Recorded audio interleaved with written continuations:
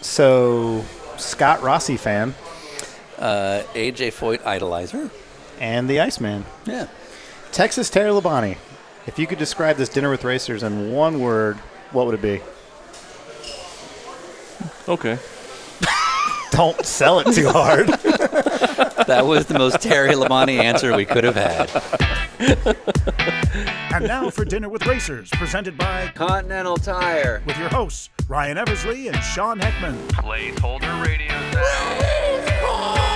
I'm a driver. I'm very angry. This is the sound of a driver on the radio during a race. What do you think I should order?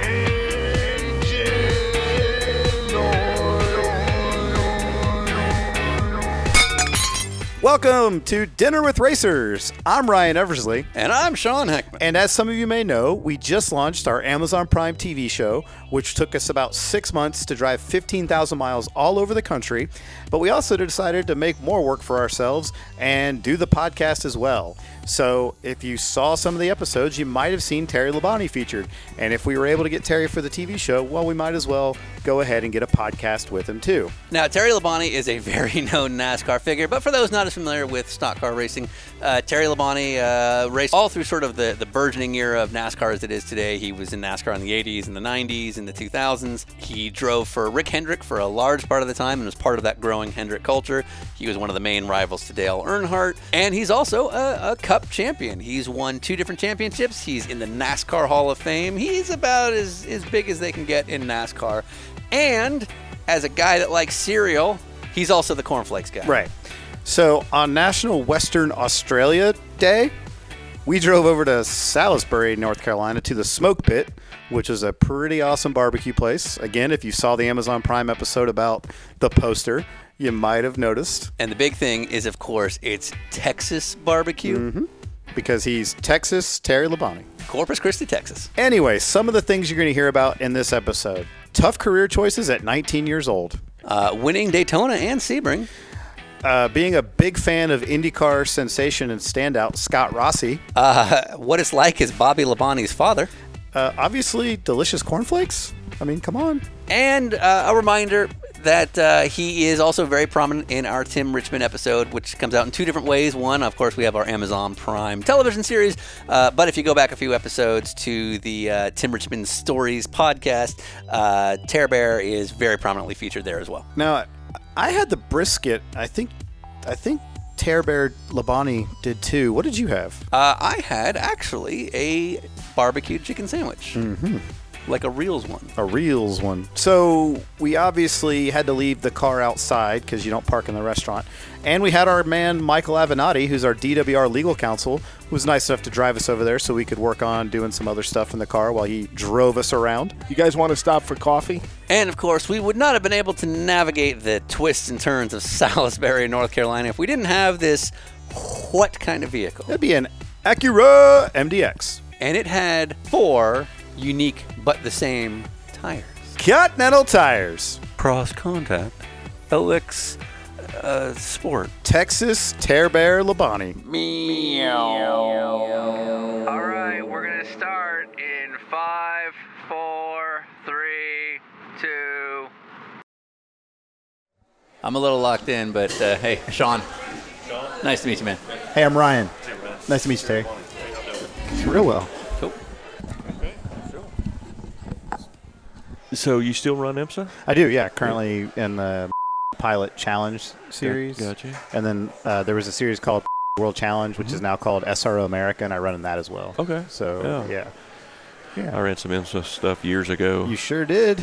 You're a big-time Daytona winner. Sebring winner. Yeah, that was back in the good old days. It was fun. You know, it was just fun. I don't think we're real serious about it. Well, you still won. I know. You won Sebring by like 22 laps or something crazy like that. So I think you guys were doing okay. But and that was with Billy Hagan, right? Yeah, it was. And so I got the impression like he wasn't running like the full IMSA season, he had this Camaro or something. He did, and we ran a limited, number of events with it, and I think there was a year that he ran the full deal with Gene Felton. Yeah. Yeah. And I think they ran the full series that one year. And Gene was, a heck of a driver there and a good guy. And he was fun to hang out with, and but there were some funny stories. Right. Some of the things that happened back then, and We'll just stop it there. just Don't go on. Yeah, with Gene Felton's been on our list to get. And I think, has he? Yeah. We were going to try to get him last year, and he had some health stuff going on, so he wasn't really in a good spot. Yeah. But apparently he's doing better now, Good. so we're hoping to get him. I talked to him a few years ago, and he called me and wanted to know if I wanted to come and run one of those vintage cars somewhere, a race somewhere. And I thought, I thought about it. And I said, you know what's going to happen is I'm going to get there and I'm going to say, what the hell am I doing here? You know? So I called back and I forgot. We already had some plans. I was going to change some plans or something. I said, man, I can't do this. So. Yeah. So was it like a cold turkey thing for you? Like you got out of the car and like, I can't get anywhere near this stuff anymore? No, I've retired about 3 times. So, it was like, I remember the first weekend I didn't race, and I went down to Bass Pro Shops in Concord, and I was looking around there, and I was like, looking at my watch. I said, man, I got to get back because the race is fixing to start. And I looked around, and this place is full of people. I thought, what the hell are they doing? Yeah, right. Isn't everybody supposed to be home watching the race on TV? Yeah. What's going on here? And it took me a while to realize that, there's a whole other world out there besides racing. Yeah, But, exactly. It took me a little while to figure that out. And so I was at, I didn't go to any races or anything. And of course, I'd watch them on TV. And I remember we had gone out to my garage. I was walking back to my house. My phone rang. It was Rick Hendrick. And he says, what are you doing? I said, oh, nothing, just hanging out. And he said, hey, you want to go and run Sonoma with Mike and Michael Waltrip's car? And that was his first year, and they'd missed with the new team, 10 races. Yeah. I mean, they'd missed, a bunch of races. Yeah. And that was a tough year because there were so many teams, trying to make that was races. the days where qualifying was a real thing. And it was really tough to make it. And so. Oh, and you would have had the provisional. I did. Yeah, so that was why yeah. they called me. And so I went, so I said, okay. So Rick negotiated the deal for me and called me back. And he said, hey, it's your agent calling. I said, hey, man. But to say, because Waltrip was it was a separate manufacturer. Like there was no tie-ins whatsoever. Yeah, and first thing I asked Rick, I said, are you sure is this going to be okay? I mean, because him and I are partners in a Chevy dealership. Right, yeah. And he said, yeah. He said, and so he gave me the names of 3 Toyota guys. He said, man, if you get to meet these guys, these are the, some big shots with Toyota that he deals with and stuff. I said, okay. No kidding. All right. So anyway, I went out there and I drove in and I looked at the sign there and it says the Napa 400 or 5, whatever it was. Napa was sponsoring the race. And I thought, oh, that's why they called me. Yeah, So, right. We need a Napa car to make And, this field, right? And we ended up, I think we qualified, in the 20-something, I guess. Right. So but it was, I could tell they were struggling, and it was kind of one of those deals. Some of the people involved with them at the time were pretty smart, and they knew they were smart, and so you couldn't really tell them much. Oh, good. I told them the motors weren't very good, and they thought they needed to work on the throttle linkage. So I said, you're close. You're close. You're getting close. It's a little bit ahead of the throttle linkage. We can name some European manufacturers that are the same way. Yeah. And but anyway, so I ran that car a few times, and it was fun. And so then I ran a few other guys' cars and things like that, and it was just I just loved it. It was just fun. And are the one-offs more fun?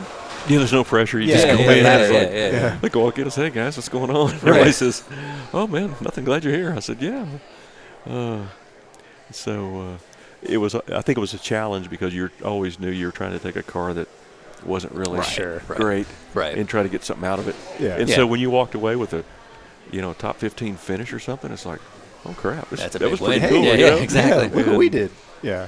So it was fun. And, well, that's gotta be fun. I mean, no points. If you finish 30th, well, that's the car, clearly. Yeah, right. So, You so guys you did didn't that. do anything, right? If you do well, I wrangled it up there. Yeah. But it was. Why does Rick Hendrick call you to get you in another? Like, does he have nothing else to do? He's like the busiest guy ever. He's got a million dealerships, big race team, and he's like, oh, let's get old TerBear back in a race car. Daryl, him and Daryl have a dealership in Tennessee, and so Daryl was asking him, if he thought that I'd be willing to come help him out, and so Rick said, I don't know, I'll give him a call. So Okay. It was like the old guard just kind of like helping out each other. So, But I just because I'm guessing Waltrip has your phone number. I guess he probably does. Yeah. So, but it's funny that He's everybody like, still feels like can you talk to him for me? pass him this note?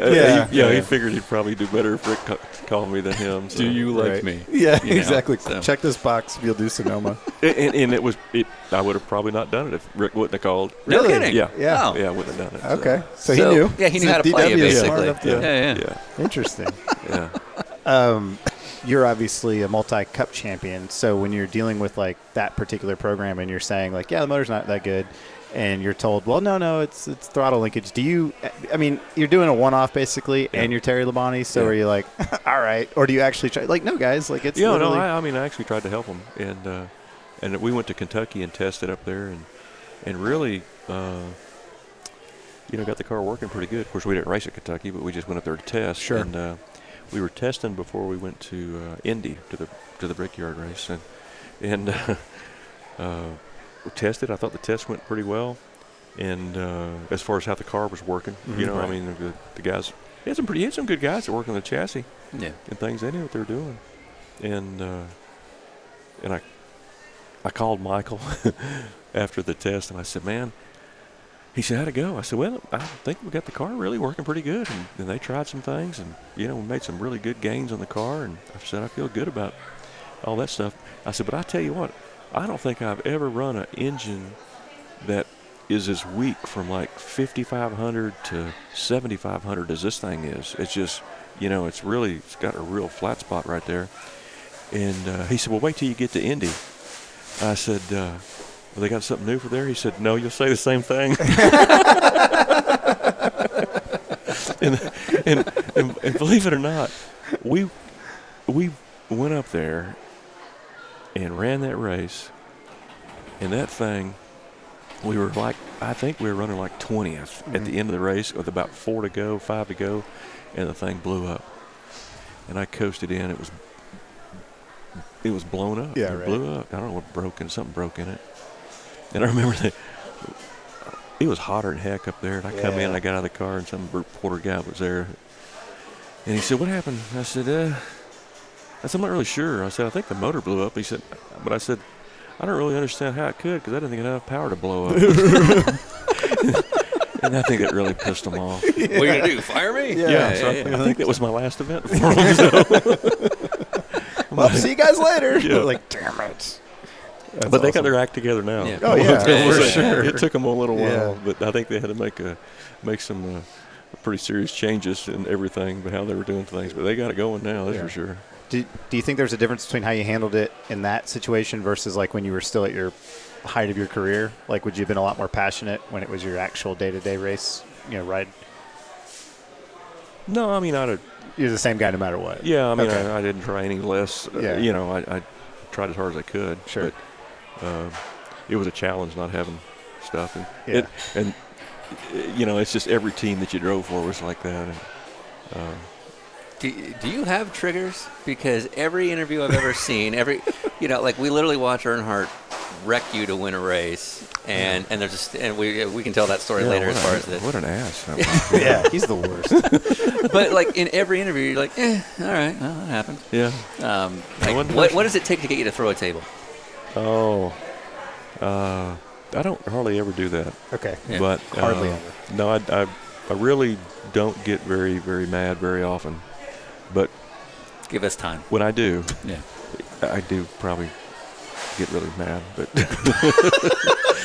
Rick Hendrick told me, he said he used to have a stereo that, Yeah. like me, that an old stereo that had a needle in it, just always stayed over here, and all of a sudden it would just peg out. Right. Okay. That's me. Okay. All right. I thought, All right. well, that's a pretty good So description. you're not going to see it coming when it comes. No, you It's won't. just Yeah. gonna hit. Yeah, that's right. And the So whole you'll comes just be unconscious. I'll be like, well, that was about expected. Sorry, Sean. He had a good run.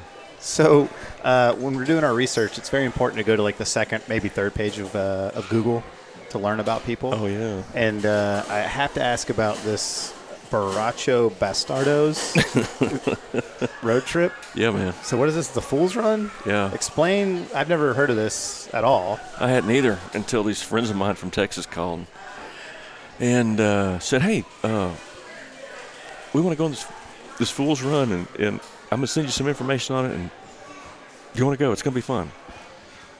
I said, what is it? Oh, I'll send you the information. It's going to be fun. It's going to be a blast. Okay. And so they sent me some link, and I looked at it, and I thought, oh, God, okay. So I did it. Yeah. I said, okay, yeah, I'll do it.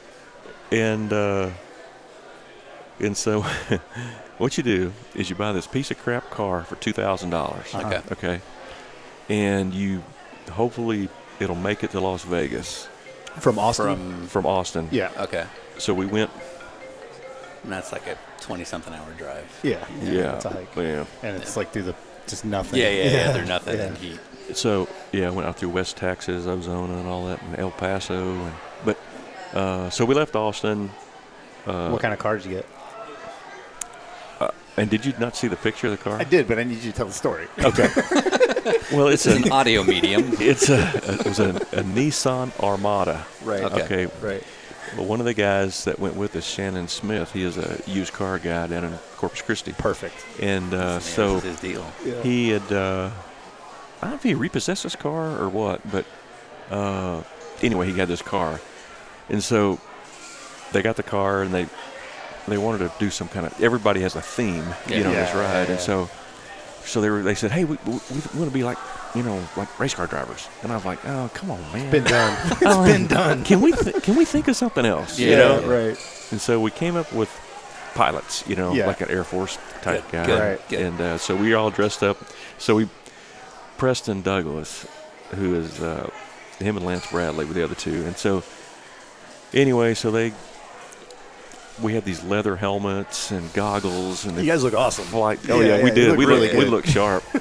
And so we had this Nissan Armada that had this wrap on it. The wrap cost more than the car. Yeah, it should. God bless it. Yeah. And so we were decked out, and so was everybody else in the deal. Right. Everybody's in costume and stuff. Yeah. And so the deal is you buy this car for $2,000 and you drive it to Las Vegas and you sell it, okay?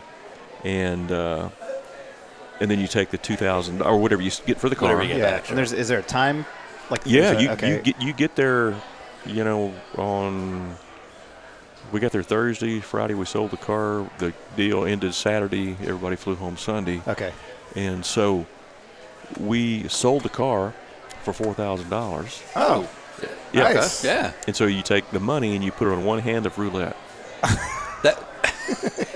So all the teams meet down there after they sell their cars, and put the money on one hand of roulette. And so we ended up going with red, and then pick some different numbers and put some chips on some numbers. So you're allowed to at least spread that well. We did. So kind of spread out a little bit. Anyway, we hit something, and we won like 11.5, I think. $11,000? Yeah, we won like 11 grand. You're right. Yeah. So it's like, man, this is cool. Yeah. So that's a good time. Where'd you guys finish in the run? We got a trophy for dead ass last. Oh, nice. All right. Yeah. And we had an actual trophy that had a horse's ass on it. The back of it had a horse's ass. And so Preston, he owns a Harley Davidson dealership in Corpus Christi, and so he's got a little trophy case. So he's going to put it in his trophy case. Oh, yeah, you have to. And celebrate that. So, but we cut down a right rear tire in the middle of West Texas. Yeah, you guys are like 20 miles outside of Van Horn, somewhere, I think, yeah. Which is 20 miles outside of nowhere. Exactly. Yeah. We're in the middle of nowhere. Yeah. We cut down a right rear tire, and so no problem. We had a spare tire. We had we had 5 gallons of gas because our Nissan Armada had a gas gauge that didn't work. Good. But we knew that we could go like 220 miles on a tank of gas. Yeah. The thing sucked on fuel mileage. That's not good. That thing sucked on fuel mileage. And every now and then it would like cut off on you, but we had it figured out how to crank it back up under, while rolling. Put it in neutral, and it took like safe. 2 people to do that. So. And when was this? was like a few weeks ago. It was like, Yeah, this went about a month ago. Yeah. And so I'm an adult. I know. So we had our spare tire, grabbed our spare tire out, got a lug wrench, taken the lugs off. Well, the thing didn't have the original jack, but somebody had taken it out and they'd put a bottle jack in it, a little hydraulic bottle jack. Yeah. Which would have been great, except for all the hydraulic fluid that was inside the quarter panel that came out of the jack. So the jack wouldn't work. Sure. But we had a can of transmission fluid. All right. So we worked on the jack, got it You had to fix the jack so you Got could it. fix the car. working, That's and then amazing. the stroke on the jack wasn't high enough to get the tire high enough to get it off the car. Excellent. Good. Excellent. Good. So we found a piece of wood and Sure. put under it. And then we ended up Chopped having it to up. take the spare tire, put it on the rocker panel, let it down, do it again. It took us forever. Right. So we got the spare tire on there, and I was, we were helping put the tire in there, and I said, man, we need to stop up here and get this tire fixed or something, or see what we can do. And I'm a little worried about these lugs in the right rear because it had aftermarket wheels on it. And so we put the spare back on it, and I didn't think it was catching, but about 4 threads on each lug, Good. So I said, Everything about this makes sense. we probably need to stop and fix this tire. And so we got into a truck stop and went in there and bought a plug kit. So we plugged our tire. I said, I'm going to get a new jack. I'm going to go buy us a jack. So I went in there and I was trying to find a jack. They didn't have one. Right. A big-ass truck stop. They didn't even have a jack Interesting. or nothing. Yeah. That's shocking, especially out in Texas. Or Yeah. out there in the desert. And so we finally got it going, got the tire fixed, got it changed. Went through the same trouble we did before with the jack not having enough stroke, having to, space it up with pieces of wood and things. So we got in the car and took off. We rode a little bit, and I said, what was really screwed up about that whole deal? I said, look at us. You're wearing I got my flight suit on. I got my leather helmet World on. War II era flight suits. Yeah, and my helmets. goggles on. Yeah. And I went in and out of that truck stop like 4 times getting shit. And no one said a word. And nobody even looked at me funny. I said, that's what's messed up, So, anyway, it was a fun trip. Yeah. We already signed up for next year. Okay. Good. Yeah. Good. With Are you going to go bigger? Huh? Are you going to go bigger? How so? Like in terms of just apparel and. Oh, and yeah, outfits? like Now that we you know. haven't got that far yet. Okay. Right. Okay. We're not sure. Okay, so you guys won 11.5. Yeah. What was that the biggest number someone won? Oh, yeah. or- Oh, yeah. So you guys Yeah. won that. We side of won. We it. won the most Yeah. money. We Right. finished. Oh yeah. Well, the flat tire really delayed us, Yeah. and then at the truck stop, getting that thing fixed and changed back was a big delay. And so then we're riding along, and my navigator Preston, he's sitting in the back seat now. He's trying to sell our car. He's got it listed on 2 or 3 sites, trying to sell our car. Yeah. And So there's not necessarily a plan for when you get there. You're just going to try and figure it out. Yeah. Yeah, right. You're not like, Right. there's a dealership here. Yeah, we we're can not try and smart haggle. enough to do that. So, anyway, I got the last leg. I'm taking it into Vegas, and so I asked Preston twice. I said, "Man, are you sure we're going the right way?" I mean, I've been to Vegas several times, but I've never driven. Right. Right. Yeah. And he said, "Yeah, you're good. Keep going."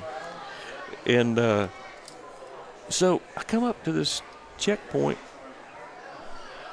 We stop, and this guy dressed in like a uniform, he looks at me and he says, "You guys have any fruit or vegetable in here?" And I said, "No." I said, "Is this the way to Las Vegas?" And he says, "Where are y'all coming from?" And he's looking at us and looking at the car. I said, "We're coming from Texas."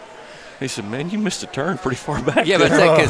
because that only happens in California. That's right. Yeah. we were fixing to go to We were fixing to cross the border to California. Oh, solid. Yeah. Yeah.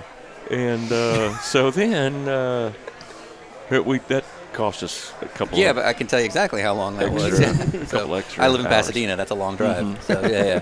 And so anyway, we finally got there, and of course, somehow everybody had gotten on this app. Everybody was tracking each other. Sure. Oh, Okay. yeah, So we yeah, knew yeah. where everybody Okay. was at. Yeah. Okay. Not everybody participated in it, but majority of the teams were. Right. And so we pulled in there, and those guys gave us hell. They were just, They saw you all the way in. they said, "Man, where the hell were y'all going?" I said, "Shit, we got lost." So, That's awesome. That's a thing. Awesome. Have you seen No Country for Old Men? I love that show. I've seen it more than one time. That's a great movie. Good man. All Okay. right. So And favorite line? Yeah. End of interview. I think the part that about flew out of my chair was when that guy got T-boned at the end of it. Oh, The right. first time I Yeah, was you don't see watching that ending it, coming. You don't Yeah, see yeah, that yeah. coming. All of a sudden, the guy's Yeah. just easing down the road. And, Yeah. oh, my God. Yeah. What a heck of a show. Man. Buying the shirts off of the kids. And Yeah, the whole right. Thing. Yeah, Yeah, yeah. it's awesome. Yeah. Is that what it's just like every day in Corpus Christi? Probably. It's Yeah. like a day in the life. Yeah. I can't remember that site. Was he voted the #1 What's that? athlete? Yeah. Okay, Yeah. so there's a website where you're shown as the #1 athlete from Yeah, Corpus Christi, from Corpus Texas. Christi. Would you have lost your mind if you'd lost to anybody? No, I didn't. If there was some like basketball player? Oh, no, who, and there was a- It was you and a baseball player, right? Yeah. There was a girl that was in the Olympics, too, from down there. And, Oh, okay. and she was extremely, I mean, she was, obviously I just had more family members down there than she did. Or something. Yeah, I thought for sure she would have won it. But, God, what an honor just to be mentioned with all these other people that, Sure. that were. How big is Corpus? I've never been through Corpus. Corpus Christi. is about, oh, gosh. Just right on the border, right? No, Close. no. It's, thank God it's not. My God. It's on the water. It's on the maybe I Gulf. just got It's that. on the That's Gulf. maybe where I got it confused. It's Yeah, probably okay. about 90 miles, maybe, to the border. Okay. Straight line from there. But it's right on the. We're on the Right Gulf on the- Coast. on the Gulf, Yeah. okay. Yeah. It's probably a population of about 250,000. Oh, okay, it's a reasonable size. Yeah. So you were, I mean, we're not really a bio kind of show, so we don't really like, oh, look, and then in '86 this happened. But, you know, from what I could glean from your bio, you grew up almost all oval track racing. Yeah. So short tracks and whatnot. Yeah. But I always, between winning Rolex and just generally in NASCAR, you were always one of the big players when it came to road courses. Yeah. Where did that come from? I have no idea. But, no. I went to the first time I ever ran on a road course was at Texas World Speedway. Yeah. Oh, wow. Yeah. Okay. The old Texas World Speedway. Yeah, yeah. And, When you were a kid? oh, yeah, I was only Yeah. like, I don't remember, 19 maybe or so, Yeah. 18 or 19, I guess. And so we went up there, and we had a Camaro, late model Camaro. And so we had run at, the Myers Speedway in Houston and San Antonio and all around there. And so we went up there and ran that race. And the guy that was driving the pace car, he used to do some sports car racing. And he did some stock car racing and stuff. The guy was just a real craftsman. And, man, all this stuff was just, he's like perfect, He's a guy that could build street rods or something, I'm just a really heck of a fabricator. And his name was Paul Jett. And so he took me around the track in the pace car. And before we went up there, he told my dad how to build the transmission in the car so that we wouldn't break the synchronizers. Okay. Because that was an issue back early, back with the old, You 4 just hit the speeds. paddle, right? So you, yeah. Yeah. So, automatic upshifts. Yeah. So anyway, had some different synchronizers in the transmission so they wouldn't break. And then so Paul showed me the line, with the run and everything, and around there. It's okay. So I went out there and we won the pole, and the dang temperature gauge broke in our car, and I thought it got hot. Yeah. I quit. I Right. was leading the race. Pulled Quit. Oh, you just pulled out. Yeah. Yeah, Okay. it's like Yeah, yeah. temperature's pegged out. I was Yeah, like, man, it's we gonna can't blow blow we can't blow the motor up. Right. So we got home, and I was taking the motor out like on Monday, and I called my dad, and I said, "Oh, he was at work," and I called him. I said, "Well, you won't believe this." I said, "The temperature gauge is still pegged out." And he said, "What?" Yeah. Thing's super hot. Yeah. So anyway, but so he said next time that happens, he said, watch the oil temperature. He said, wait, if it doesn't go up, don't worry about it. And so I did that, and then we went to Riverside and raced, and then Billy Hagan got me hooked up with this guy, and I went out there and did a Bob Bondurant course. Yeah. Okay. The guy's name was Bill Cooper. Okay. And he did some sports car racing and stuff, and he was one of the instructors there. And first time I went out there and rode around the deal, and he says, show me how you downshift there again, So I put my foot on the brake, and I tapped the gas with my foot, and he says, "You're doing that backwards." And I said, "What do you mean?" He said, "Well, you're supposed to use the balls of your feet. The ball of your foot on the brake, and then your heel on the gas." Yeah. And I said, "Well, I can't because my pedals are wrong in my car. The gas pedal's right, up here. yeah, He said, yeah. it ain't gonna work, Yeah. So I went back and I had the guys move my redo pedals the all thing, around. yeah. Okay. Right. And so I spent a couple of days with him out there at the Bondurant School, and he really taught me a lot about how to do all that stuff. And the guy was really good, and it was a real good learning experience for me. And so I guess where I learned everything between those two guys. Well, it's like road course schools and sim time and stuff like that in the modern era is pretty common. But like if this was late 70s, early 80s, this when was you were early doing 80s. Yeah, right. And just gotta go. Like, was everybody else doing this, or was no, this? No. Yeah. Like, okay. I don't know, because everybody's just like. Because it was like 2 races a year. It wasn't really a big part of the schedule. Yeah. So. Interesting. But and that was your initiative, or so Billy Hagan was your team owner when you first got going at the Cup level. Was it his? Yeah, he's thing? the one. Yeah, it was his idea. And it sounds like he was a road racer already. He did like a full season. Him and I both went out there to do the Bondurant School. Okay, cool. They had to use his credit card a little bit more than mine. Well, actually, they used his credit card for the whole thing. But I knew when I came around one lap and his right front tire was off that thing, I thought, oh. At a school. Look at Billy just bought this car. But it was fun. We had a good time. Yeah. How'd you first meet Billy Hagan? It's a crazy story. I was racing in Houston, Texas at the Myers Speedway, half-mile track.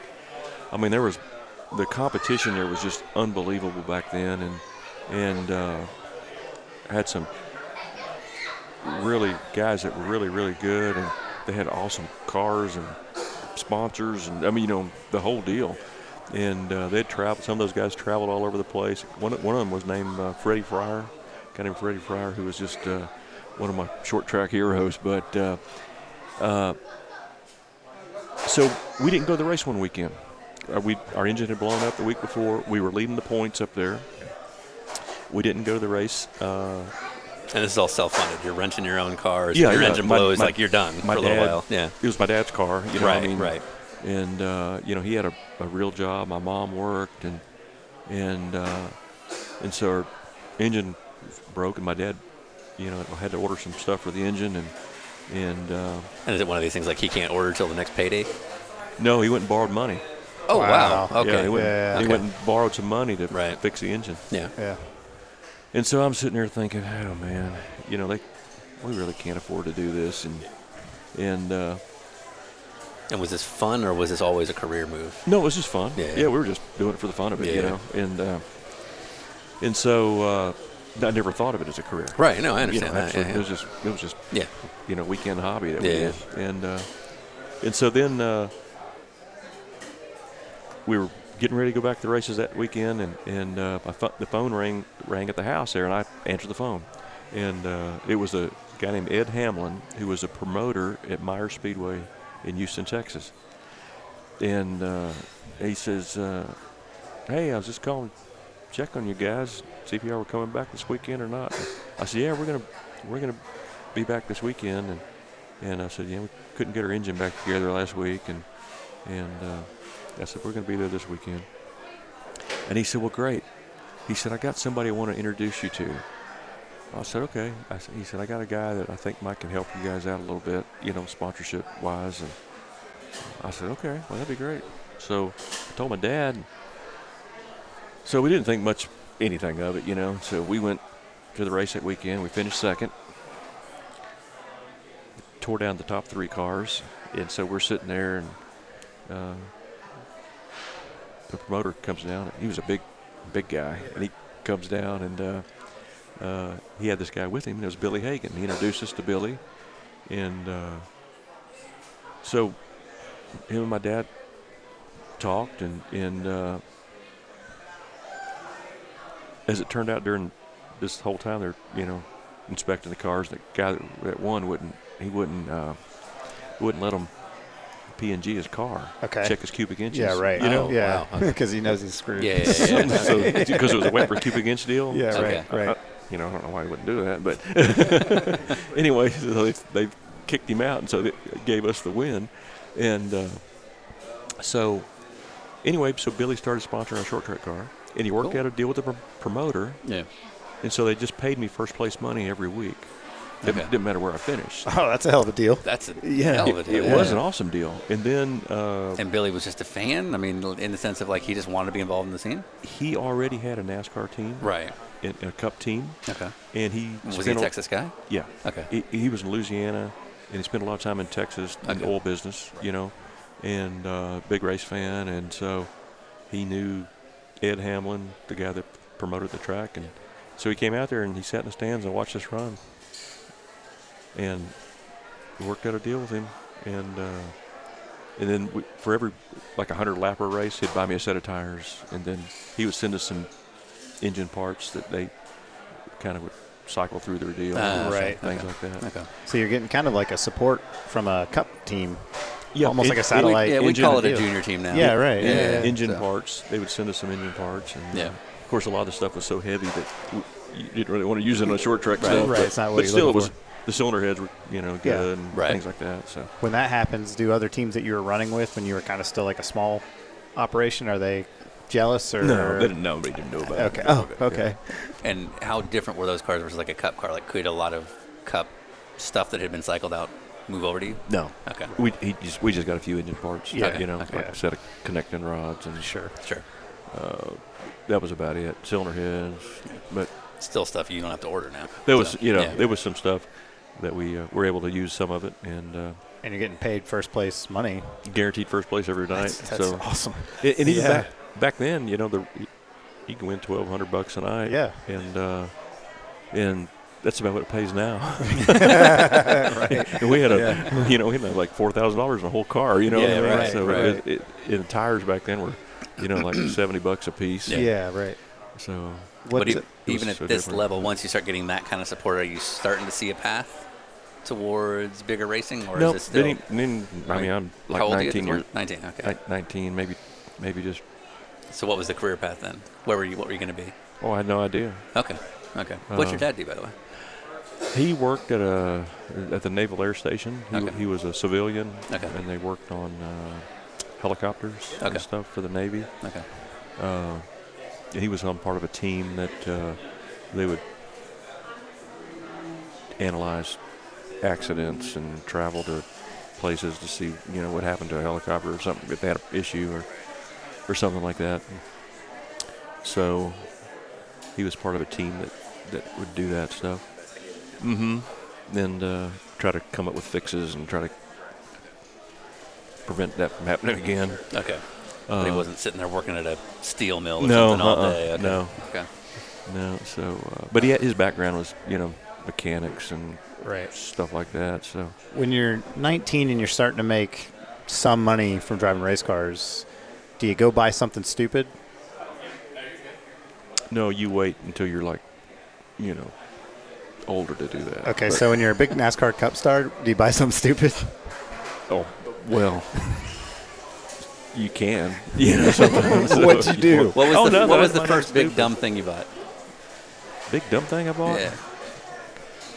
I, Like you get your first check from Hendrick, and you're like, all right, getting that plane I don't need. Getting a rhinoceros. Yeah, exactly. no, I probably wouldn't. Like a dinosaur skull. I probably didn't do too many stupid things. Now you probably don't ask my wife that. Yeah. But back to Hagen there, he called me at the end of the season and he says, "Hey, do you want to move out to North Carolina and work on my team, and then we'll run 5 races next year? Not a a second bad deal. car." Yeah. I said, "So move to Charlotte?" He said, "Yeah, come out here. I want you to work with the team, kind of figure out this stuff, and And then we're going to run later in the year. We're going to run 5 races, and then you can run for Rookie of the Year next year." So I'm like, This is at a cup level. "Yes." Wow. Cup level. Okay. And so I said, "Well, Okay. Well, let me think about it, and I'll call you back, you know. So that night I was telling my dad about it. My dad says, so would you tell him? I said, I'll tell him I'd think about it and call him back. he said, you know, this is probably an opportunity of a lifetime here. You know? Sure, you don't want to say yes? So I said, yeah, well, I guess you're right, you know. So When, hey, Ryan, The answer is yes. when Acura offered you the ride, I was did like, you- I'm going to take a night. Yeah. Think about it. Don't call the other guy on the list, please. He was going to say yes immediately. yeah, right. So Yeah. and your dad wasn't like forcing like the backup plan on you, like, no, you got to go to school first, or none of that stuff. well, no, I mean I already had a backup plan. I was living at home. My parents gave me a credit card. They were still buying me a tank of gas a week. Spoiled factory kid. deal. I had a Factory parents deal. I had a Corvette, and my mom's Cadillac was sitting out in the driveway. So I got to keep my car inside. I'm like, what's wrong with this deal, you know? I'm just going to do kinda this. like it. I'm going to be me. I kind of like it, you know? You're going to upset my apple be cart. nice. here. Okay, so Yeah. you weren't slaving away in a restaurant like, man, I got to get out of this town. You're like, nah, Okay. I'm just going to do this. Or be a cup driver. So we're a big fan of the ESPN documentary that was made called 3, starring Barry Pepper. And? It's Chad McCumbee. And Chad McCumbee. It was the Dale Earnhardt movie that they made, the TV movie. Don't know if you saw it. It's What? maybe not that great. Just throwing it out there. How dare you, sir? I'm sorry. But there's a character in that movie, they call it the Mill. And about 35 times in that movie, they keep saying, like, Dale, if you don't win this race, you're going back to the mill. Yeah. And so he had to race to not be at the mill. And they mention this about 140 times in the movie. Yeah, it's a big part of it. Yeah. Yeah. And so at no point in your 19-year-old adventures are you like, oh, if I don't do this, I'm going to end up slaving away investigating helicopter accidents. No. No, you were just like, I'm It's happy like, to live at home. life is good. Yeah. I had no idea what I was going to do. I mean, I honestly didn't. I thought, You're sure you're not from California? Like, everything about you speaks Newport Beach. yeah, I didn't really know what I was going to do. Texas is obviously like a big sports state, and football is yeah. massive. Did you play football? When I was a kid, I did. Yeah. Youth league football. I never played in high school or anything like Right. that. Right. I didn't do that, but my size was okay when I was a kid, and then in high school, some of them other kids got bigger than I did. Right. Right. I said, I don't want to do this. That looks like it's gonna hurt. yeah. Yeah. So you move out to North Carolina after giving it thought for some reason. Yeah. And Yeah. Fine, I'll go do that. Did you have to wrench for a year? Yeah. No, Okay. just for the. And well, were you much of a? I mean, you were working on your own cars, but would you consider yourself good? No. No. But I mean, I could do. I could do a lot of stuff. I just. Right. And I think that's one thing that helped me because I could always look and see. I knew what they're doing. Right. Right. But so we started out and ran. Went to all these races and stuff, and there's only like 3 people working the team, back then, and I was one of them. And Were you doing pit stops? I carried tires. Uh-huh. Yeah. Yeah. I did that, and I jacked the car a few times. I'm not a very big jack guy. Right. And the tires were pretty heavy when Yeah. you jump off the wall with Yeah. them. I never did change a tire. And these are the days before speed limits.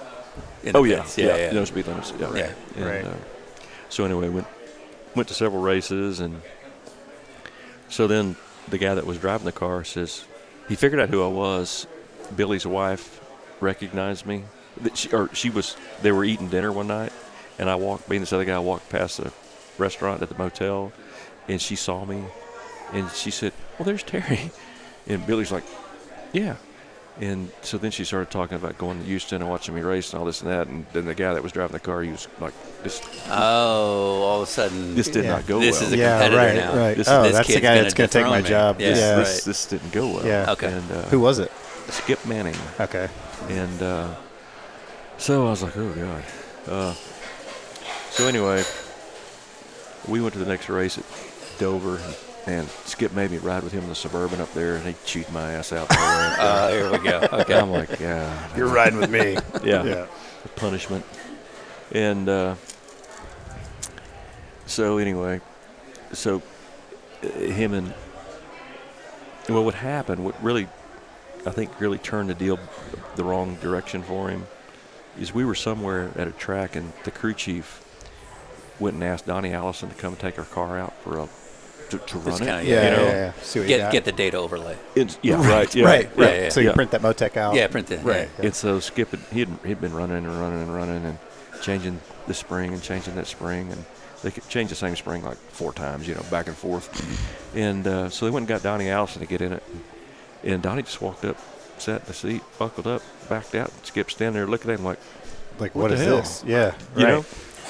And Tex Powell was crew chief. He said, we're going to get Donnie to take this thing out and see what he thinks. And his first lap by was 1 second faster. Oh, wow. On an oval. Yeah. Yes. Yeah. So I was like, boy, that didn't go good. And it was downhill from there. Yeah. It For was Skip. just, Yeah. I mean, it was down. Because the time that he ran would have put the car up the top 10, Oh, Right. yeah, big. Okay. Back Yeah. then the speeds were, Sure. A little bit different than apart, now. Yeah. So anyway, that kind of really didn't go well. And so then Skip. So then the crew chief ended up quitting a few weeks later, and a couple other guys left. We got a couple more guys. So anyway, it come down to me and him and some other kid, and it's like he comes to me and says, "Hey, Billy decided to shut the team down." Oh, wow. I said, it didn't surprise me. Right. It didn't surprise me at all. Well. So I said, okay. Back to my mom's Cadillac. Yeah. So I called my dad. I said, hey, might be coming home. Anyway, I told him what was going to happen. And so then I guess a couple of nights later, Billy called. He said, hey, I'm not really going to shut the team down. He said, but I want to get the inventory of everything that we had up there from Skip. And when I do, he's going to be gone. I said, okay. Yeah. So anyway, I went up there. I was helping him do the inventory, and we went through. I mean, that guy kept empty oil cans. I mean, we had every bent piece that come off that car. Right. And It would be on an MTV it show was today. like just junk, you know. Yeah. Okay. And so Billy calls me. He said, okay, I got the inventory list. He said, go up there and see if it looks everything's in place, and Skip's going to give you the keys and call me. I said, oh, okay. So here I am, 20 years old. I walk in this building. There's this guy, 45 years old, who doesn't like me. Right. And he's going to beat the out of me probably. Right. And so I go up there, and he gives me the keys. He didn't give them to me. He just dropped them on the desk. And he said, have fun. He shut the door, and I took the key and I locked the door. Don't come back and hurt me. Right. And I locked the door, and off he went. And so Billy calls, and he said, hey, we're going to go get the car ready. This guy, Darryl Bryant's going to come up there and help you get it ready, and we're going to go to Darlington. I said, Darlington? So it wasn't like we're shutting down and we'll come back in 6 months. Oh, Like no. we're shutting down, no. we're coming back in a week. This is 2 weeks, yeah. Right. No, that's what I'm a- saying. A week I or two thought later. it wasn't yeah. like wasn't much of a ruse. Yeah. Okay. And so he says, Daryl's going to come up there and help you get that car ready. You'll go to Darlington. I said, Billy, I was thinking about maybe going to Martinsville or Wilkesboro first or something. And he says, we're going there too. We said, we're going to Darlington first. I said, okay. So your first Cup race Was one of the hardest tracks in the world to drive on. yeah. And in those days, you were probably still hitting like, 160, 170 at the end of the straights. Oh, yeah. And the Hans device had not been thought of yet. Yeah. 'Cause So we went to Darlington. okay. Had you done any big tracks in Houston or in Texas? I had ran Texas World Speedway once in a USAC race. Okay. And I qualified 6th. Up there, and we fell out of the race. But so that was my only experience on that track. Right. And so we Minimal. went there and went out there. And first, you got to do is go to this rookie meeting and all this and that. And they had a little room with a TV in it that was like old.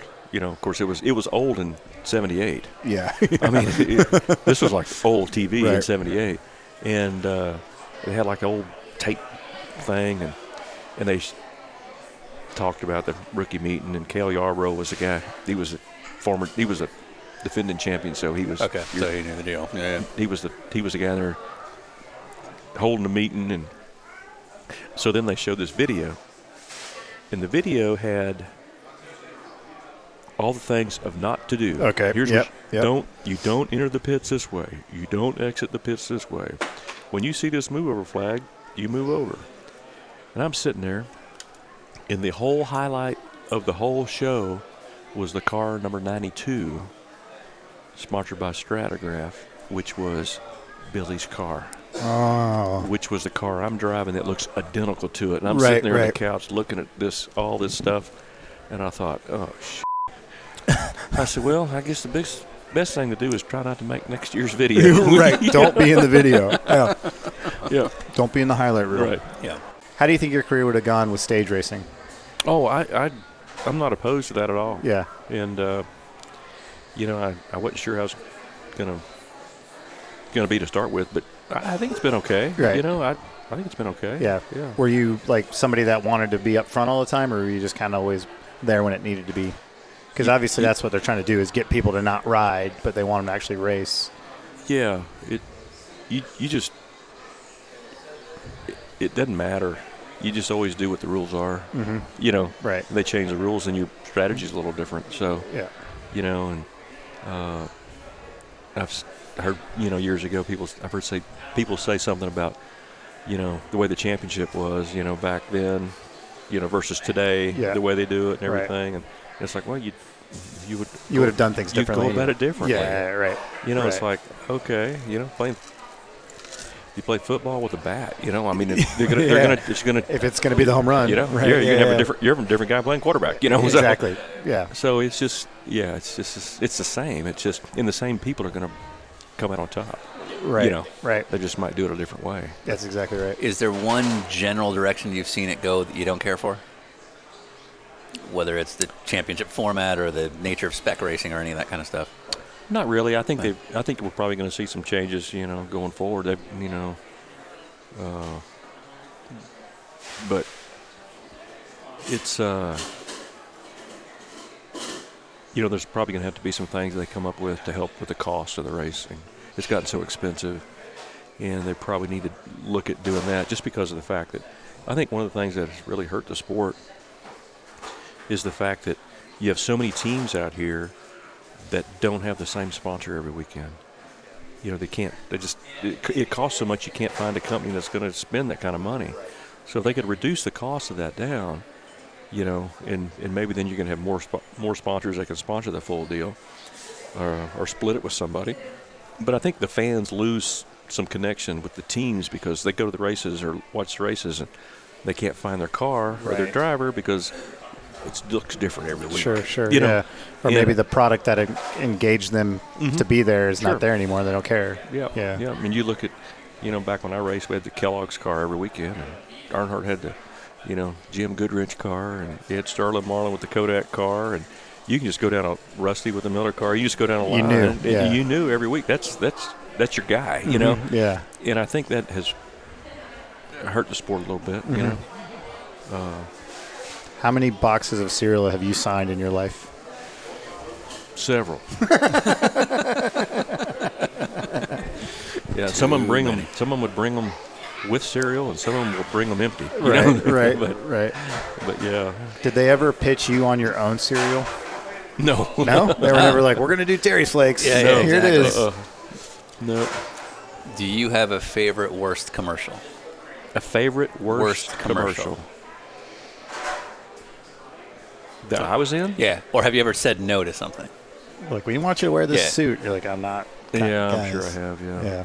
There's a commercial you did for Denny's. There was like some crazy Grand Slam thing. Yeah. But I just remember all the shots. I don't know if they were directing you to look tough or you just weren't into it. Just over Because it. every shot of you was just like, No, Right. that's how they wanted it, yeah. Really? Yeah. Yeah. Well, that's how you are to Denny's. Yeah. Just, So they want you to look the part. I'm here. I'm deflated. Doing this again. Yep. Yeah. Yeah. Do you want to get into your... I do. Sean's got a thing. He's so excited about this. I'm so excited because I just want to know more and why. So you're the second person we've interviewed that took part in this, but the first one was Bobby Allison, and conversation just didn't go this direction. 1983 hit music album NASCAR Sings? That was horrible. That was horrible. Where, like, I'm going to go with this probably wasn't your idea. Where did this come from? Man, I don't know, but some dumbass had an idea that everybody's going to get rich, make all this money. We're going to get rich quick. So basically, royalty stuff. and this was like, we don't even have CDs at this point. So basically, somebody's going to print It's an album. Yeah, it's a vinyl album. Yeah. And it's like 22 tracks It was horrible. of 22 NASCAR drivers singing. And I believe these were all original songs. They were. They Yeah. They had a writer that wrote them for you. Yeah. Because yours was like the Iceman Melts or something like that. Yeah. Something. To that Usually, if we have a party or something, occasionally, and somebody's drunk enough to figure it out, they'll pull it up on their phone and play it. Oh, that's the, okay. I'm like, so that's, great. That's the party trick to make you really mad. Is that the trigger? Is this the trigger we've been looking for? That's how you end the party. Yeah. Yeah. Yeah, that was horrible. So what is that phone call like? Like, is it like a record guy or a NASCAR guy who's like, we've got this promo idea. It's going to be great. I don't remember, but it was Okay. probably some kind of promo guy, and I don't know how in the world they talked everybody into doing that. I have no idea. There had to have been money involved. Yeah. And this was like 83, so there's no auto-tune. There's no like Yeah. in a proper yeah. studio. I remember. I was in Nashville. Oh, wow. Went to Nashville. You had to go with, you had to do it properly. Yeah. And they said, do you need anything? I said, yeah, how about a 6-pack of beer? They got me a 6-pack of beer. So was like the music already laid out and you were just singing over the track, or was it you're sitting there with a live band? No. I think the music was already Right. laid out, yeah. Or There's a lot of They echo. did something, yeah. Yeah. And at any point while you're singing, are you thinking to yourself, like, I don't sing? Or are you like, I'll just drink another beer and keep this going? Little liquid courage. Yeah, if you drink enough, you Anybody will sing. You actually think you're pretty good. I'm like, man, y'all screwed this thing up because I know I was better than that. It's the producer's fault. So were you guys all there at the same time? No. Okay, so you just showed up, did your bit, Yeah. you're out of there. Yeah. Did you know others were doing it? Like, Oh, yeah, okay. yeah. Yeah. I 'Cause- assume you'd have to know everybody else was doing it. 100%. I'd be like, I'm not doing that. Well, Bobby Yeah. Allison's doing it. Oh, all right. Yeah. Yeah. Yeah. How long did that take? Is it like a full day? I think we were there 3 or 4 hours probably. Okay. Yeah, so Okay. It was a good half a day probably. And it was one of those classic, like, you're in the soundproof booth and the guy hits a button. He's like, all right, that was good. Let's. Okay, we're going to try that again. So it was one of the full deal. Yeah. Really put some heart into it this time, TerBear. Yeah. Yeah. How was the public reaction? Yeah, what was the fallout from that? Yeah, it probably wasn't good. I was going to say, like, but So you've erased the memory. Yeah, like you've erased the memory of when it launched. Yeah. And, okay. There's there's certain things you see that you can't erase, and that's one of them. sure. I was going to say, because, like, if you're a big fan of somebody and they do something like that, you want to like it for them. You know, you're like, And you Terry's my think, guy, man, but what were they thinking? Yeah. Yeah, obviously there had to have been some money exchange hands there or something, or nobody would have done it. right. Yeah. And I don't remember if there was or not, but there had to have been. Yeah, there's no way that was a favor. That's so good. Who got the most crap for it? I don't know. Okay. Yeah. Sound like this is a blacked out. He's We're like, never that going never back to these happened. days. Never Yeah. happened. Thanks, YouTube. In 85, you drove a Lola Corvette prototype car at Daytona. Yeah. I mean, it looked very similar to the Corvette Hendrick cars Exactly. that came. It was one of the first ones. Yeah. Mm-hmm. That had to be, for you, a completely, like, alien experience because it's rear engine, it's got actual downforce. Yeah. Power's probably less than what you're used to. It didn't but- have that much motor in it. Yeah. It had a small block Chevy in it, but it's a cool car though. I remember going down there testing, and I don't remember the guy that owned the car. I don't remember him, but his name Lee Racing. something like that. Yeah, maybe so. Yeah. And so we went down there and ran that car, and so we went to go test down there, and they had the track, and the guy that owned the car was driving it. And he was coming off turn 4, and the wing came off the back of it. And the wing flew up in the stands. Oh. And the car went round and round, and he stopped down there in the about the start-finish line. Yeah. He was tore all to hell. Yeah. I'm like, well, we won't be running 24 hours a day Daytona in this thing. I never got to drive it. And thank God I wasn't in it when that happened. Yeah. But so they ended up, they somehow they got it all fixed back up, and we ran that race, and it broke something. I can't remember. Is that pre-bus stop? I don't remember. Yeah, because that kind of speeds of the wing coming off. Yeah. It probably was. Yeah. It had to have been. Right. Yep. Right. Yeah, I'm pretty sure it was. If you got the call to run the 24 today, would you do it? Nah, probably not. That's a awesome race for about 3 hours. It's like, damn, how long is this thing going to last? So many hearts just broke. They said 24 hours. TerBear, it's a good race. The last time I ran the 24-hour race. That was with Kevin Doran, right? Yeah. It was a cool car. Yeah. I mean, I like. Yeah, the DPs. Yeah, I like those cars. They were. Yeah, that can all go. Thank you. They were fun, and so we went down there, and I had my motor home, and Bobby had his motor home, and that's right. You guys ran together. Yeah. And Brian Herta. Yep. And heard of him. Yeah. And Jan Magnuson. Oh, Magnuson. Yeah. Right. Okay. We talked about this last night. And I already forgot. And so it's today's Jan Lammer's birthday. No. That's real. And so I think late in the race there, Jan, he qualified like third fastest, I think. Yeah. And that guy was fast. And I think late in the race we'd gotten up to third, and transmission gave out on her or something late in the race. And I think we wound up still finishing 8th or 9th. But we started the race there, and the guy that spotted for me on my Cup car, we got him to come down there, and the guy that spotted for Bobby came down there so we'd have a spotter, Yeah. And so we started the race, and Jan was driving it. And caution came out, and I don't know what was going on. And my spotter Eddie, he was telling Juan that about this and Juan about that. So I called Eddie. Eddie's up on the spotter stand. He says, "My phone's ringing. It's me." He's like, "Hello." I said, "His name is Jan. It's not Juan. It's Jan." He said, "It's not Juan?" I said, "No, it's Jan. Jan." He said, "Oh, okay." All the same.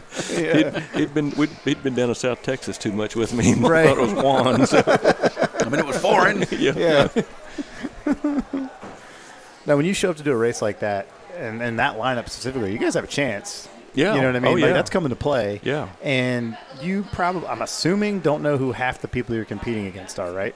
Because why would you? Don't know. You know? Yeah. So how does that work from being, obviously, height of your career in stock car racing? You're the man. And then you show up and you're racing against, like, some of the best talented guys on the planet that do that. Yeah, and you know a lot of them, or know of them. Sure. Yeah. But, like, you might be in the middle of the night with a battle with a guy you've never even knew existed, who could be, like, the king guy from Japan. Yeah. But you don't know. You just go race, right? Mm-hmm. Yeah. We went down there and practiced that car, and my brother, he spun out, like, every time he went out. And finally, Shots fired. So I went over there and I said, "Bobby," I said, "do you know how much this car cost?" He looked at me, he says, "No." I said, "Well, I don't either exactly, but it's expensive." And I said, "So try not to tear the guy's car up, But I said, "You're not going to go as fast as Jan, so don't try it." Right. And you had Brian Herta, too, Yeah. Those guys, both of the guys were fast. So.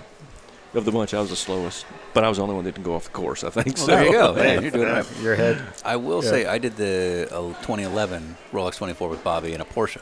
Oh, did you? And, I didn't drive, but I was working on that team. And he was actually really good. Yeah. Like, he was able to keep up with, like, factory guys. Yeah. He came from Oh, yeah. Porsche, and he was within a second. Right. And it blew my mind. And you'd hear these, like, there was this one driver, Romain Dumas, who's French. And I like that I had to pause. I think it was the French with Romain Dumas. French. Anyway, but I'll never forget, he was, like, looking at the data, and all he could think was, like, "Bobby Labonte, you're as fast as me." It was just amazing to see that interaction. But I remember when we were down there, Kevin, the guy that owned the car. Kevin Doran. Yeah. He was looking at the data, and he says, he pulled me over there, and he said, "I don't understand what you're doing, but you are the fastest on the big On the oval. on the oval. Yeah. You're faster than everybody else in the oval." yeah, And I said, I knew when I came down here I was going to have that part figured out. That's my strong suit. Yeah. That's awesome. So in '88, you got to race in one of my favorite series, IROC. Oh, yeah, man. How cool was IROC? Especially back then. It Those was are awesome. yeah. And it was awesome because, back then they really had guys, from the stock cars, Indy cars. They even had some F1 guys that would come and run, and sports car guys. Mm-hmm. It was cool, man. It was all people you knew. Yeah. Right. Yeah. And it was really a neat series, and Jason Nori did an awesome job with it, and I mean it was just a great series. Yeah. It was really an honor to run that deal, and it was fun. Right. Yeah, they set them up as close as they could to each other, and people would get in them, and their driving styles are just different than the guys that set them up. Yeah. Right. And so you had to really kind of try to get that figured out, but it was probably easier for us to do that because we're used to heavier cars. Right. Yeah. And it's probably harder to go from a light car to a heavy car for than sure. it is the other way Yeah, around. right. Yeah. And, but it was a great series. It was fun. Yeah. If that series came back, I think it'd be super popular now because anytime a driver does a transitional thing and they do like these car swaps like Jimmy Johnson and Alonso just did, people go crazy for that. Yeah. And that's kind of what this is, seeing all these Yeah. drivers come and drive in things they don't normally do. Yeah. Yeah. It's a bummer that's not Yeah. around right now. I know it. Yeah. During that time, was there anything you really wanted to run that you just couldn't with the schedule or contracts or whatever? Not really. Not really. Billy had talked about going to the 24 hours of Le Mans, Yeah. and the schedule I never could. Yeah, because it was like June. It's too the much. same weekend as Michigan or something. Yeah, right. But I thought that would have been kind of cool. He ended up going once or twice. Yeah, I think but, he went twice. Yeah. Twice. Yeah. And but I never got to go on that trip. Right. Mm-hmm. And then years ago, I always wanted to drive a Indy car. Yeah. Just go practice one or something. And about the time I want to do that, somebody would get hurt that I know, and I'm like, I don't think I'm gonna do that. Right. Back I remember calls. sitting in AJ's car one day, and I was sitting there, and I was like, oh my, No. I mean, their cars I love those cars. They're so cool. Yeah. No. But your feet are sticking through this little part of the bodywork here, and your feet are actually, even with the front tires, It's like, man, this is not going to be good if you hit something. So Going a lot faster. yeah. Yeah. But really cool cars. I'm a huge IndyCar fan. Right. I love Indy cars and What do you pay attention to today? Indy cars. Any cars? Yeah. No. Mm-hmm. Do you have a guy? I like a bunch of them. The Robbie Wickens was man. Yeah, he's pretty cool. Yeah. He was my guy, and we do some stuff with the Smith Peterson team. Oh, cool. Okay. On the hospitality side Okay. for the company that I have. Your marketing company. Yeah. Yeah. Right. And so naturally we kind of got a tie-in with those guys. So. Yeah. But Robbie, I was just so impressed. The first race with Robbie down there at St. Pete when he got taken out there in that restart. Yeah. And We made a video. my phone just started, blowing up. Oh, really? And my dad called me, my son called me, and man, they were all mad, Right. And then For Canadian IndyCar driver Robbie Wickens. Yeah. That's awesome. yeah, That's awesome. And then some other friends called me and said, "Man, that was bullshit." I said, "Yeah, man, I know it sucked," because the guy was good. Yeah. He was very good. Yeah. And I hate so much he got hurt at Pocono. That was just terrible. Yeah. And Does he know that you're a fan? I never met him. Wow. I went to that race, and I didn't get to meet him. At Pocono? No, at St. Pete. I was down there at the first one. So if your company is working at St. Pete, are you setting up folding tables? What is your job? No, that's not my With your job. marketing? I don't know. I just have That this is not vision my and I job, want to John. see it. We own Okay. we have the big tent that they have, the hospitality tent. So you do a lot of the That's event ours. setup Yeah. for yeah. But what is Yeah. your physical job? I call the guy, make sure everything's going okay. I'm Terry Labonte. Yeah. Okay. I call one of my guys that's working for me that's at the event and Right. say, "Is Okay. everything going okay?" Right. And so you're basically doing this for Arrow. Yes. Yeah. And Okay. so I went to the Austin race this year Oh, okay. and watched that one, and Weird. You went to the Texas race. I really enjoy the IndyCar race. It's Yeah. Yeah, they're doing a great job right now. They are. They're doing a really great job right They now. are, and it's fun to watch. And they got it going on right now. We were talking about this yesterday, that their grid was like 2 seconds apart, like first to worst yesterday. That's like no other sport. Formula One can't do that. You know what I mean? And On a minute 22 lap. yeah, the bumpy within 2 street seconds. course with Yeah. walls. Right, Yeah, right. It's like, Yeah, they're fun to watch. And, Yeah. the Indy 500 this year was awesome. so cool. Yeah, I'm telling you. so big. Scott Rossi. Man. Scott Rossi. Yeah. Yeah, big fan of You Scott know, Rossi. I don't know him, but I was like, It's Alexander Rossi. oh, He took out your boy Wickens, and then at that point, Yeah, it's That's Scott right, it was Rossi him. from now on. Yeah. but Yeah. that So brings up basically, a what you're going to critical say is that question. Rossi's a real jackass. We call him Scott now. Yeah. Yeah. Scotty. So, Speaking of Scotts, do you get furious when people call Scott Dixon the Iceman? And you're like, that's my nickname. no. I like how you said it with just like zero, don't care. Yeah. That's your joke, dying right there. So we have, Kimi Räikkönen, Scott Dixon, Texas Terry Labonte. All three of the Icemen. How does that make you feel? Are you like, no, OG right here because you're the oldest, or you just don't care at all? Yeah, I don't really. There's a basketball player, the Iceman, too. Okay, so you kind of do care a little bit.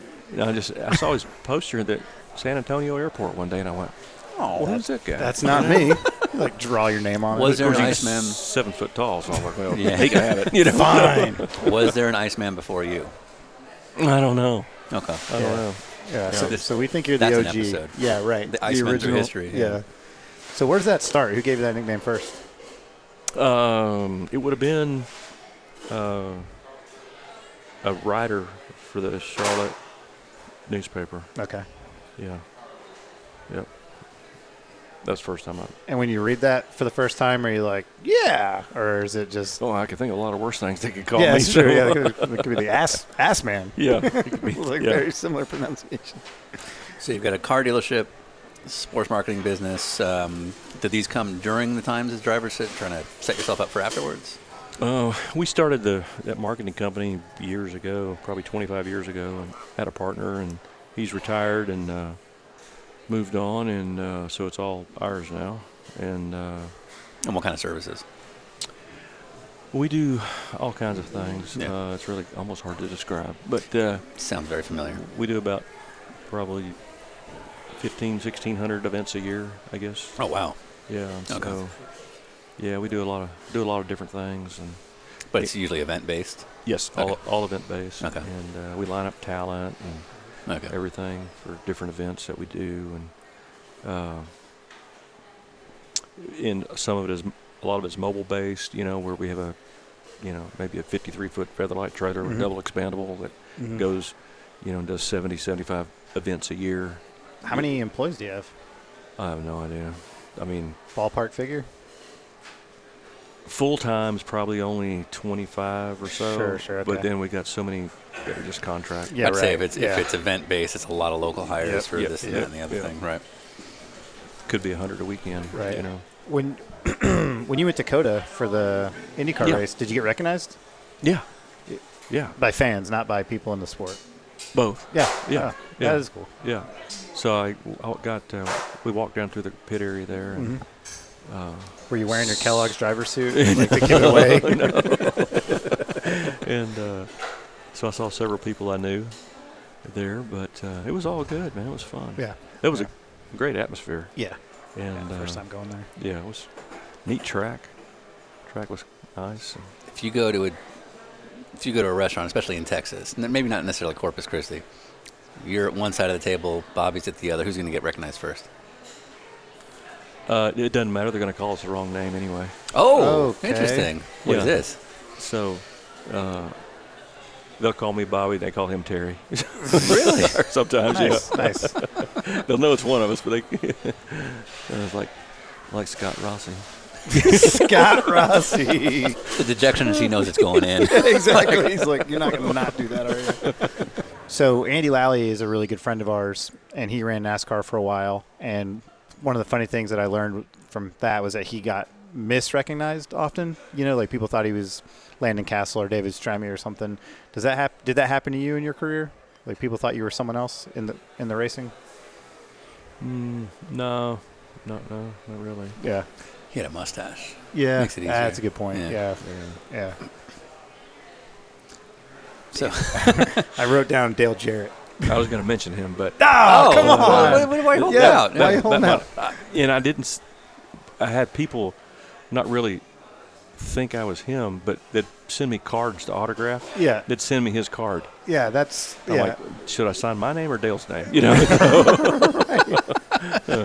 Yeah. Those little autograph cards. You know? Sure. Yeah, yeah. Morgan Shepherd. Who did he get? He got now I can't think of it. Sterling Marlin. Yeah. Exactly right. My God, how'd Yeah. you get that? Yeah. So, speaking of pass along, we do a pass along question where the person that we were just with has a question for our next guest, and then we pass that along. So, our last guest was Morgan Shepherd, who allows us to call him Shep. Yeah, we're Shep. Yeah. Shep level. Yeah. So I guess you and Shep and Schrader were going at it at Martinsville. Yeah. And I guess Schrader ran in the back of you, and you guys checked up. So then Shep got by, and then you dumped Shep, Yeah. thinking that it was him that ran into you. Yeah. So his question was basically, "Why'd you do it, man?"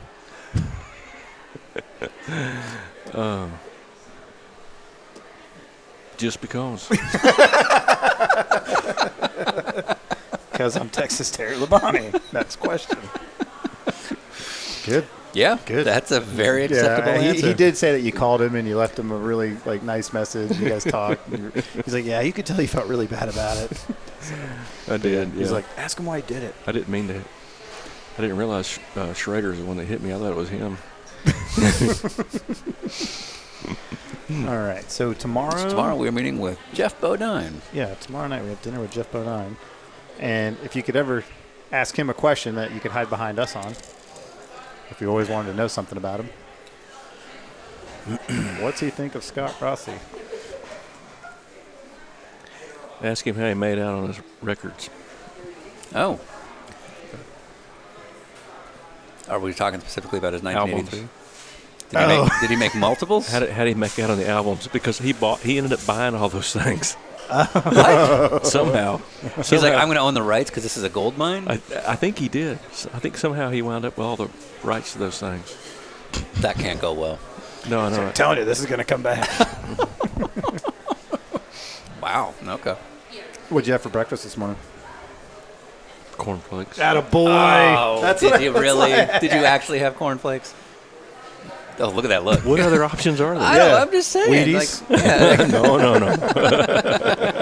don't know. Eggs? Is there an eggs driver? Smithfield bacon? all right. Some random stuff, especially with the domestic life. What's on the DVR? On the DVR? Yeah. What's recorded right now? Not races. Nah, we're not interested in that. Yeah. I don't know. There's some stuff that my wife watches that's probably on there. Okay. What's your favorite kind of wife show that you secretly like? I don't. Really? None. Below Deck? Yeah. Housewives? Nothing? You don't watch any of that? No. Yeah. What does she watch? She watches all that stupid The one that really pisses me off is the damn Bachelor. Oh, she's all in on The Bachelor. Oh, God. Even when Lion Dyke was doing it, that didn't add any interest to you? Did you watch any of them I with didn't, Lion Dyke? no. It was bad. It's a I dumb. watched one and I was like, I hate everything about this. It's the dumbest show Yeah. I've ever seen in my life. Now, how is she if you put a race on? You know, she actually sets the DVR to watch the Formula One races. Oh, okay. She records. Did she root for the Iceman? She's a big Formula One fan. She Kimi likes Formula Räikkönen, One. big Kimi Räikkönen fan. She is a Lewis Hamilton fan. Okay. That's okay. Yeah. She said he reminds her of Lenny Kravitz or something. I'm like, Interesting. okay. Well, you guys power. are very, very similar because you're just both so flamboyant. Oh yeah. So there's Right. a lot of similarities. Yeah, I see yeah. them. Yeah. So, yeah. Yeah. But she likes F1 racing. She likes IndyCar racing too. She'll watch that with me. Yeah. So you own a dealership, and with Hendrick, Yes, it's like you guys are partner Yep, on that. yep. Is there any, like, what's it like dealing with used car sales, or I should say used car salesmen, just car salesmen? Like, obviously, you've had to spend time around them if you own part of a dealership. Are the stigmas true What's that? about car salesmen? What stigmas? They're awesome. They're really nice people and never trying to sell you something you don't need. Yeah. Nothing. Not at our place. I mean, Okay. we got there it is. There's we the got, sales pitch. Come on down to Terry Labonte. we got Chevrolet. we got the best. So we didn't see anything on YouTube. Do you guys make like Go See Terry kind of commercials? No, we do where not. You're like, where there's like a seal on the hood. No, and you're and wearing a cowboy hat. some No? of those are the worst I've ever seen. How dare you? They're awful. They're How awful. dare you, sir? And no, we do not do that. Okay. We do not do that. So you're taking like the stock GM footage that they give you and repurposing it, but you're not doing any crazy. we do Okay. all our stuff is usually internet based No today. cowboy Yeah. hat and like Yeah, pistols. On we're probably like one of the only dealers around that doesn't do the goofy right. goofy Those like inflatable wavy guys. TV commercials, but we don't do that. Okay. no. Well, yeah. What about how about the actual physical exterior? Is there a wavy guy or a sign twirler? No. It'll be decorated up for Christmas now. So, Yeah, that's- But Yeah, but, If I was holiday going to imagine sales? what Terry Labonte was going to do with the dealership, this is exactly what I would yeah, imagine. well, Is there a number 5, Kellogg's Cornflakes, like There's- brand new car no, there? no. There's a couple of my trophies are in there and helmet, and Yeah. stuff like that. Have you ever Okay, hired okay. celebrities to come to help sell your cars? No, Like Kenny Powers or anything like that? No. Fair. How about Netflix? Netflix queue? Is there anything you watch on Netflix? oh yeah. All right, give me what's in the soon to watch queue? Well, I'll tell you the F1 series. Yeah. Oh, isn't How that good was that? Yeah, Drive to Survive. Yeah. Yeah. Fantastic. That was well done. Yeah, I mean it was fantastic. awesome. Yeah. Yeah. I just my favorite part of that whole thing was the boats. The parties on the boat. Oh, on the yeah. yachts. I'm like, man, I wish I knew somebody that had one of those. But God, it was a great series. Yeah, they did. the access they had was It really, was really impressive. yeah. Yeah. I was like, it was kind of awkward between the Red Bull guy and the Renault guy. Yeah. Yeah, Christian but they got Horner the and whole Cyril thing. Emmental. Yeah. Right. Yeah. Man, Yeah. If that had been a NASCAR race, that'd have come to Right. blows right yeah, there. Yeah, But, exactly. Instead, they had a duel. Yeah, instead it's just a cold hay. yeah. But Netflix used to have, got rid of a couple of my shows. There's a couple of my favorite shows are gone now. But anyway. Longmire. Do you ever watch that? Oh yeah, No. yeah. That was was a good show. Timothy Oliphant, right? Oh. Yeah, I like Yeah. Timothy No. That's, Oh, excuse me, no. big Timothy Oliphant. No. No, that was Justified. You're thinking about. Yeah, you idiot. Fan. All right. Come on, man. If you're going to ask questions, you got to know the answers. Okay. Good point. End of interview. Yeah. He walks off. So, you a drinking man? Not really. No. Mm-mm. What about Bobby? No. Nothing? Oh, he'll drink a glass of wine. Okay. Yeah. Would you have a beer? Like, do you drink a beer every now and then? Yeah. Okay, what beer would you go with? Miller Lite. Okay, same, but I was looking for Lone Star. Man, that stuff's not that great. Well, no, but it's It's- like a yeah. Texas staple. Yeah, right. Yeah. Yeah. All right, music. What's if I was to pull out your phone? What was the 5 most recently played songs? I don't know. Oh, we'll just look at it. I don't know if we can tell. Thank you. I got some crazy stuff, though. Big Migos fan? Who? Migos? Migos. The rappers? Oh, no. I can't The look of disappointment. Oh, no. I got some Chris Stapleton. Have you all heard him? Yes. Okay. He's yeah. not from California. Yeah, there. I'm out. So he's okay. Yeah. Oh, gosh, I don't know. Yeah, most of the stuff I listen to is on Outlaw Country. Okay. I like that. On Sirius XM? Yep. Do you know Ray Wiley Hubbard? I do not. Sorry. Do you think country music? He's from Texas. Okay. Has country music kind of lost the plot overall? Like when you see like Red Solo Cup, the song, where you're like, it's not It's pandering. pandering, exactly. Yeah. Well, I mean, some countries, I don't think it's all that great. Right. But a lot of it's good. Yeah. We had a very specific conversation. Like, we're not going to talk about like the Bristol crashes and stuff like that, because I would imagine every podcast interview you do is those are the questions you're going to get. What is the most what are the questions you're tired of getting asked? That's a good question, but I really can't think of it. Yeah. I mean, I don't that's just all part of it. Whatever it is, you know. Are Doesn't matter to me. Are you going to give Bobby that you were the first one in the Hall of Fame? No, but I tell you, I'm just proud of him that he's been selected to be in the Hall of Fame, and he the thing that I think I'm proudest most about him is maybe not for everything he accomplished on the track, but all the things he does off the track. I mean, he's always doing something for somebody or something, and I'm like, my God, wow, that's great, but you know, you can just hang out great, too. Yeah. Enjoy retirement. But he's just a good person. He really is, and I think that's what I'm most proud of. Yeah, he's a good guy. How often are you confused as his dad? That doesn't happen very often. Okay. Yeah. But it has happened. I'm sure. Before. Yeah. I was going to go with that joke today. Like, Yeah. So you got to be stoked your son just got in the Hall of Fame. Right. Yeah. You prick. But because you paved the way, did he have it easier, do you think? In terms of just I don't necessarily think so. I mean, I was able to, give him some pointers along the way, and right, but just by virtue of his last name, try to guide him a little bit. But when he started running that, back then it was a Busch car, and it would be him and the Cup guys. He was running up there with the Cup guys. Oh, right, yeah, because a bunch were doing it. Mm-hmm. Yeah. And so, I mean, naturally, he caught a lot of attention when he was able to run with those guys. So. We'll let you get going, but quick Texas thing. Obviously, when it comes to Texas racing, there is no one bigger than AJ. Yeah. Right. What was the first time you got to meet him like? The first time I got to meet him was in Daytona, and I finished behind him in a qualifying race. He was third, and I was fourth. Okay. And he sent somebody over there down to my trailer to get me to come over there so he could meet me. Oh, so that's pretty cool. Yeah, so I went over there and met him, and it was really, really cool. Yeah. And then one year there, we both raced for Skoll. Yeah. And I got to go to where did we go? We went to I think it was a Cleveland Airport course. Yeah, Park Lakefront. Yeah. Yep. And I went up there with him. And there's an IROC race there. That's right. Yep. I ran the IROC race, and I stayed over and went to the IndyCar race with him. And then we left there, and we flew up to Rhode Island to the Skoll resort meeting that we were going to. And but yeah, that was really cool. But that was the first time I met him was at Daytona.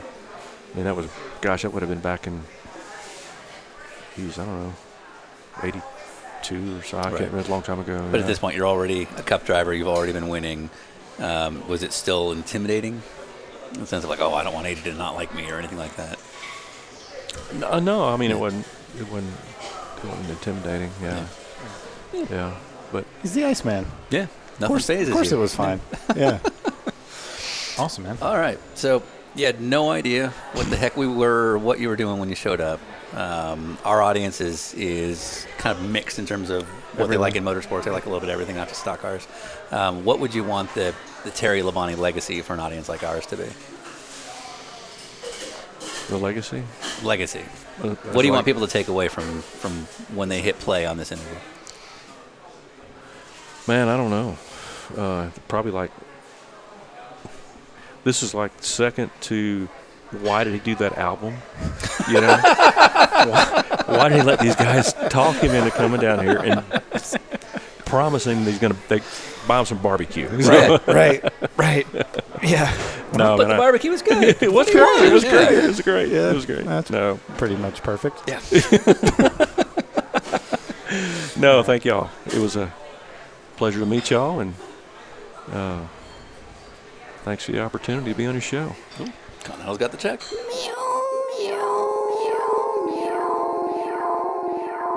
I'm finished. All right, thank you once again to Mr. TerBear, Texas Terry Labonte.